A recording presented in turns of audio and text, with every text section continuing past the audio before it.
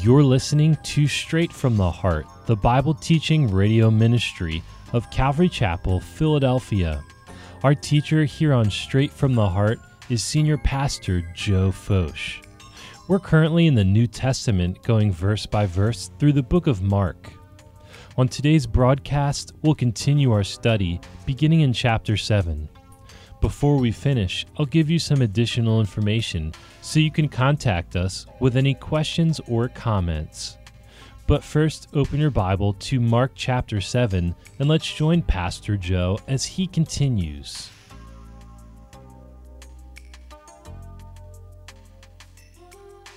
Then came together unto him the Pharisees, and certain of the scribes which came from Jerusalem.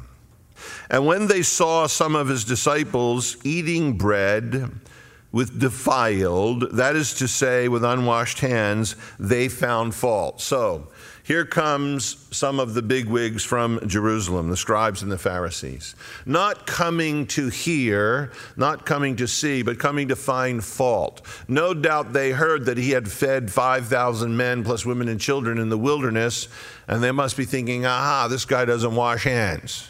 They're not thinking this guy rebukes the wind and the sea, this guy cleanses lepers, he opens the eyes of the blind, this guy sways the multitudes in the things of God, this guy feeds the hungry, this guy heals the sick. They're thinking this guy doesn't wash his hands. He's eating with defiled hands. Now that's not unclean hands. It's ceremonially unclean. It's a religious thing. It doesn't mean their hands were dirty. I'm sure their hands were dirty. But he's not making them. That's my wife that does that. You come to my house, you wash your hands. The antibacterial soap. And it's not a bad idea. You're raising kids, make them wash their hands. The hospitals in the area every so many years come back to making everybody wash their hands again. I'm not against washing hands. But this is something vastly different. It was a ceremony. Some of the things that I jotted down about are interesting. The Torah, Midrash, Mishnah, the Gemara, all together talk about this. The Talmud, 523 books, 22 volumes, all of them speak about washings. The Mishnah says to transgress the oral tradition was greater than transgressing the law. Rabbi Eliezer said, he who expounds the scripture in opposition to the tradition of the elders will have no part in the world to come. The Mishnah said, any rabbi who disregards washings should be excommunicated. To slight hand washings is a crime worthy of death.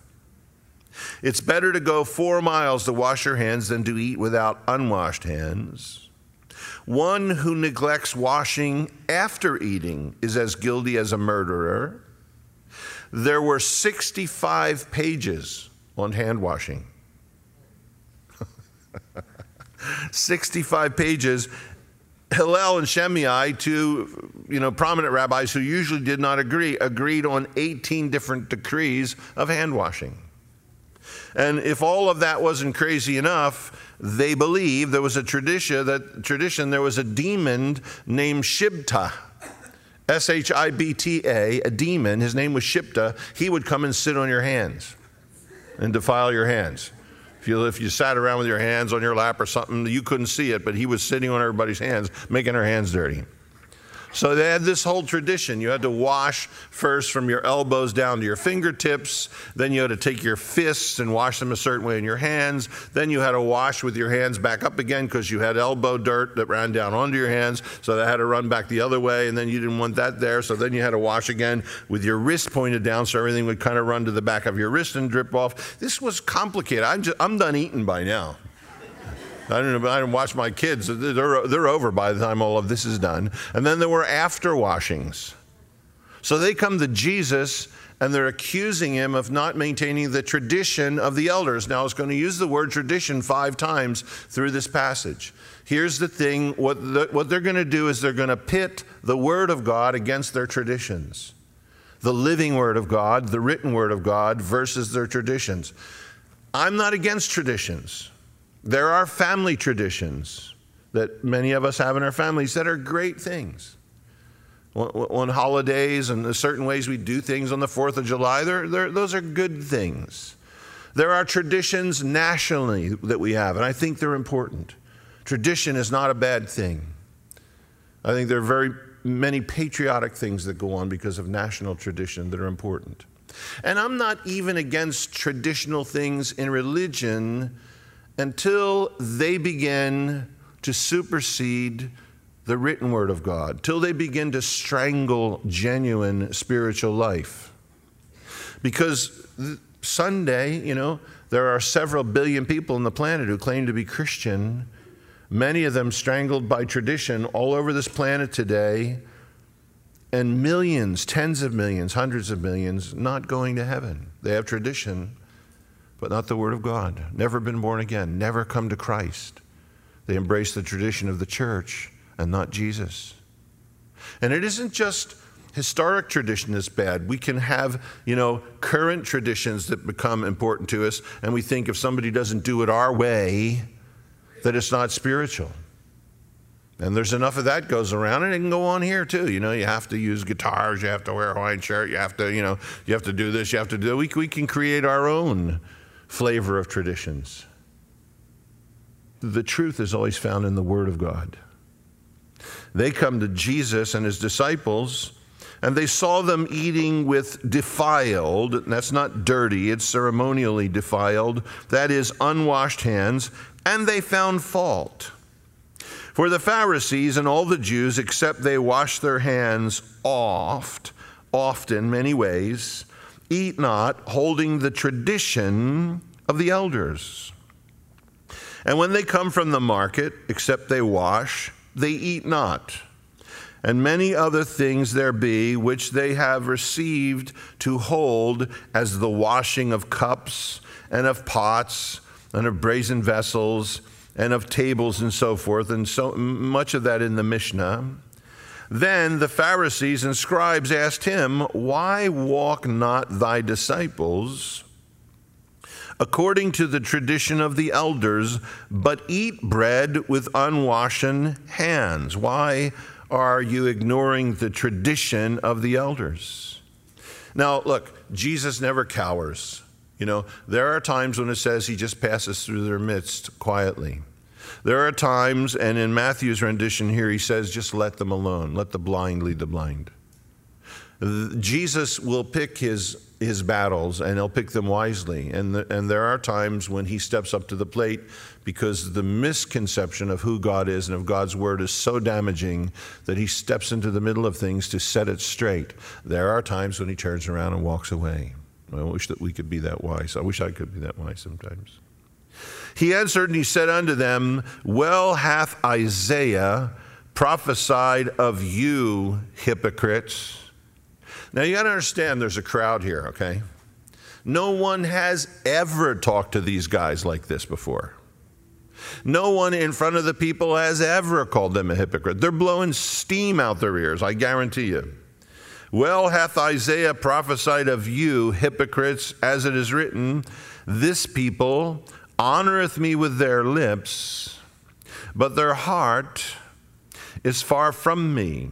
Howbeit in vain do they worship me, teaching for doctrines the commandments of men, laying aside the commandment of God. You hold the tradition of men as of washing of pots and cups, and many other such like things you do. And he said unto them, full well ye reject the commandment of God, that you may keep your own tradition. He gives an example. For Moses said, honor thy father and thy mother. Whosoever curseth father or mother, let him die the death. Some of us wouldn't be here, huh? Back in those days, to curse your mom and dad was a capital offense.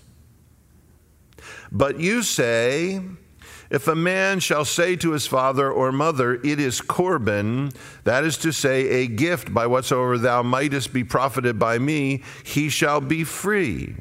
Now, what it's talking about is this. There was no Social Security then. There were no retirement homes.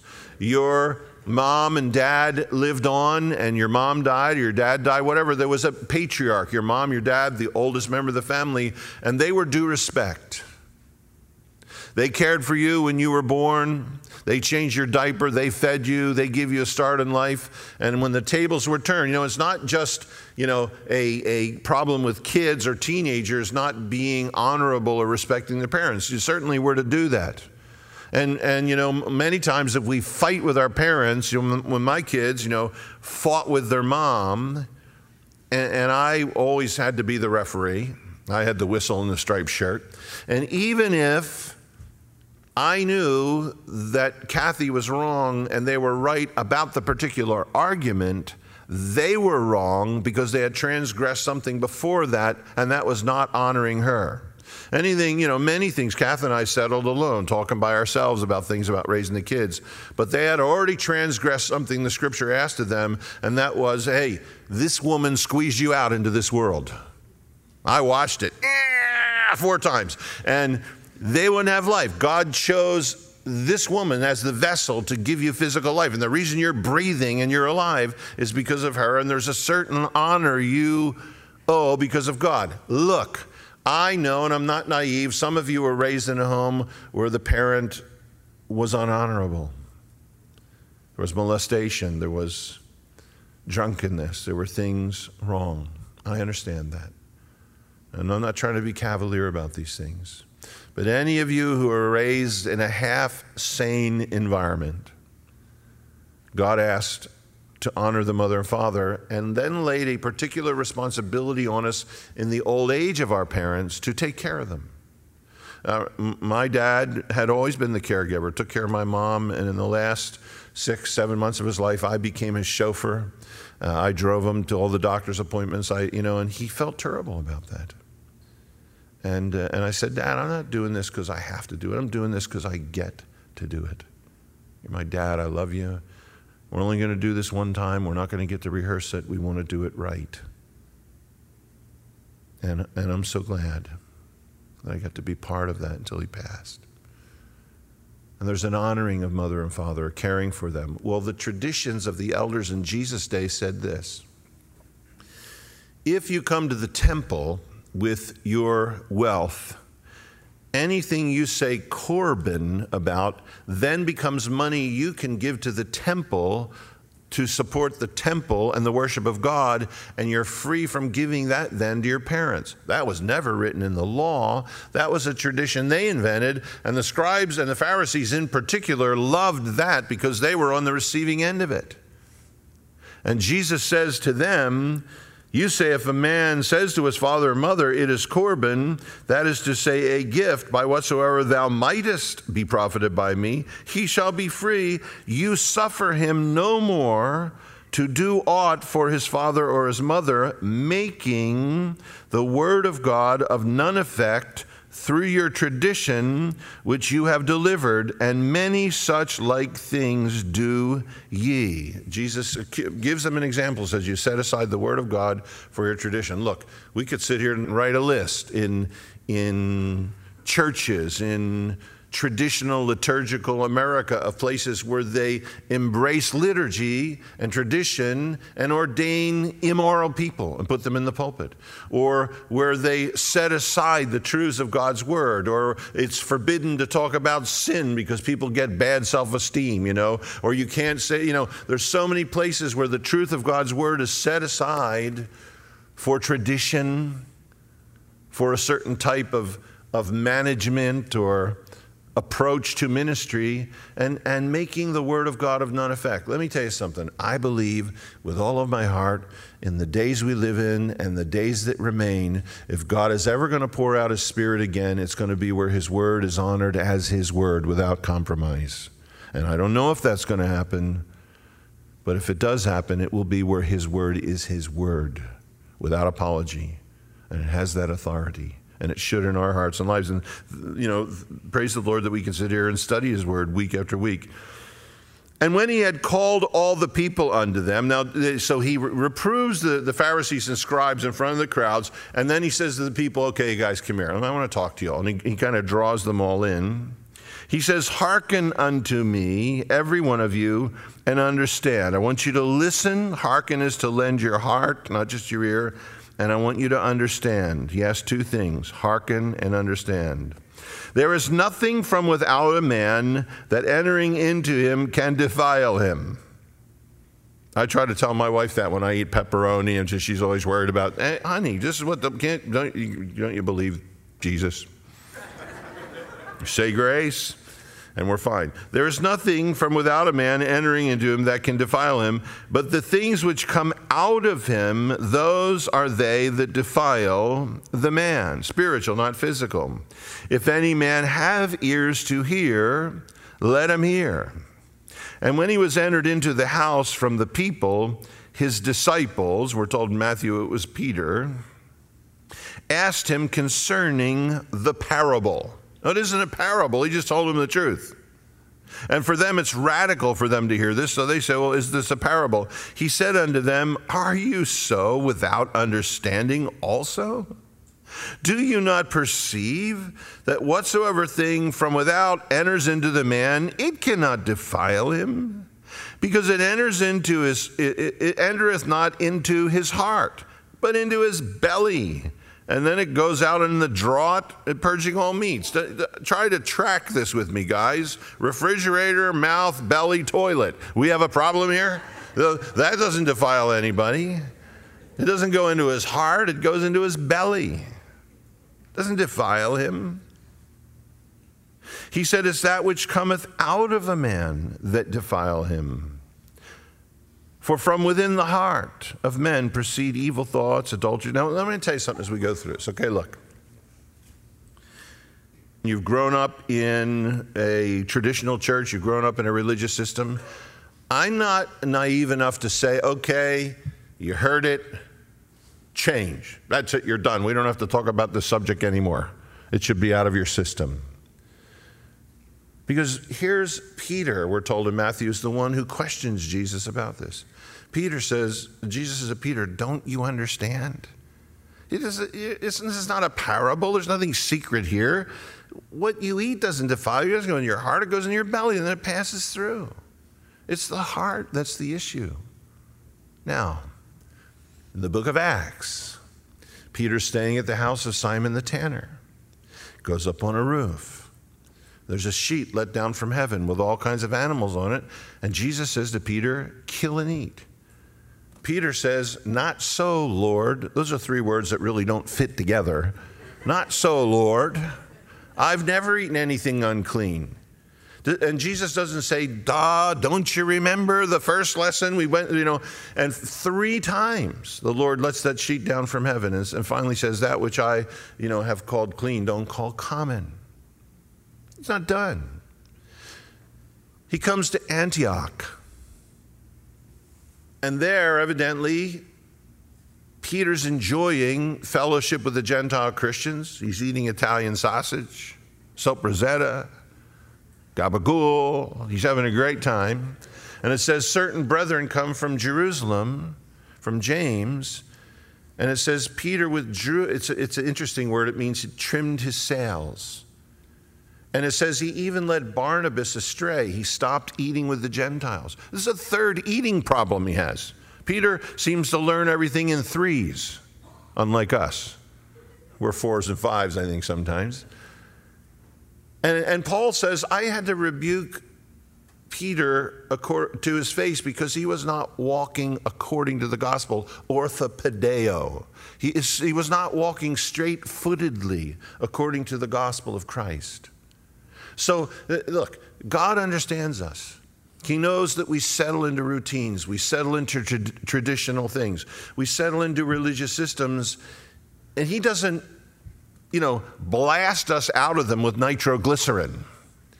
He woos us, and he speaks to us, and he draws us, and he changes us, line upon line, precept upon precept, here a little, there a little, sowing his word into our hearts where it replaces so much of the tradition and liturgy that we've been bound to. And Jesus said, you'll know the truth, and the truth will make you free. He was patient with Peter. Peter's the one who asked the questions here. Peter's the one he has to correct in the book of Acts. Peter's the one he has to correct him again later. And it's in regards to this one issue here. Jesus says, don't you understand? It's not, what goes into you doesn't defile you. It's what comes forth from the heart. The Bible says, guard your heart with all diligence, because from it flows the issues of life. Honest. We've seen people in our church, sometimes brilliant, master's degree, PhD, fall into sin because they didn't guard their heart. Desire itself, what drives the man, is a spiritual issue. It's a heart issue. And the heart will always make a convert of the mind if you let it play and you let it speak and you don't bring it under the word of God. In time, the heart desire will always make a convert of the mind. And then somebody will do something, they'll say, I would give my right arm if I could turn this back one day. I've made such a mess of things. I've done such a stupid thing. Jesus said it's not what goes into a man that defiles the man. It's what proceeds from the heart. David said, I've hidden thy word in my heart that I might not sin against thee. Jesus in John 17, praying to the Father, verse 17 says, Father, sanctify them through thy truth. Thy word is truth. What a powerful effect God's word can have on us in regards to our hearts. That which cometh out of the man, that's what defiles him. For from within, out of the heart of men proceed evil thoughts. You ever have one of those? I know some of you are thinking, if Scott don't get the study over, I'm going to kill him. You have one right now. Evil thoughts, adulteries, fornications, which is porneas, unclean. It would be pornography. It would be, just things unclean sexually. Murders, thefts, covetousness, wickedness, deceit, lasciviousness, an evil eye. On top of everything else, somebody gives you the evil eye. It has to do with envy and jealousy. An evil eye, blasphemy, pride, and certainly this sums everything up, foolishness, the human heart. And Isaiah will tell us it pleased the Lord to bruise him. He hath laid on him the iniquity of us all. He who knew no sin was made sin, that you and I might be the very righteousness of God. Romans tells us how God can both be just and the justifier of the ungodly. This is the human heart.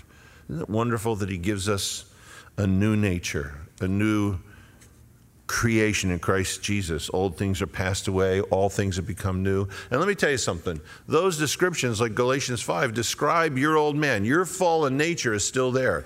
The power of it is broken. We're told not to let it reign, but it's still there. Anytime you want to look within, it is still there.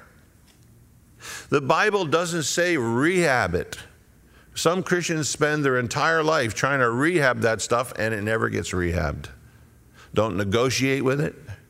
Don't rehab it. Crucify it. Consider it dead. Don't let it reign in your mortal body. We have the power of God's Holy Ghost. And it says if we walk in the Spirit, we will not fulfill the lust of the flesh. It doesn't say this. And because we're legalistic, we always get it backwards in our mind, and we think, if I don't fulfill the lust of the flesh, then I'll walk in the Spirit. That's not what the Bible says. It says walk in the Spirit, and if you do that, you won't fulfill the lust of the flesh. And it outlines them, the same here, the human heart.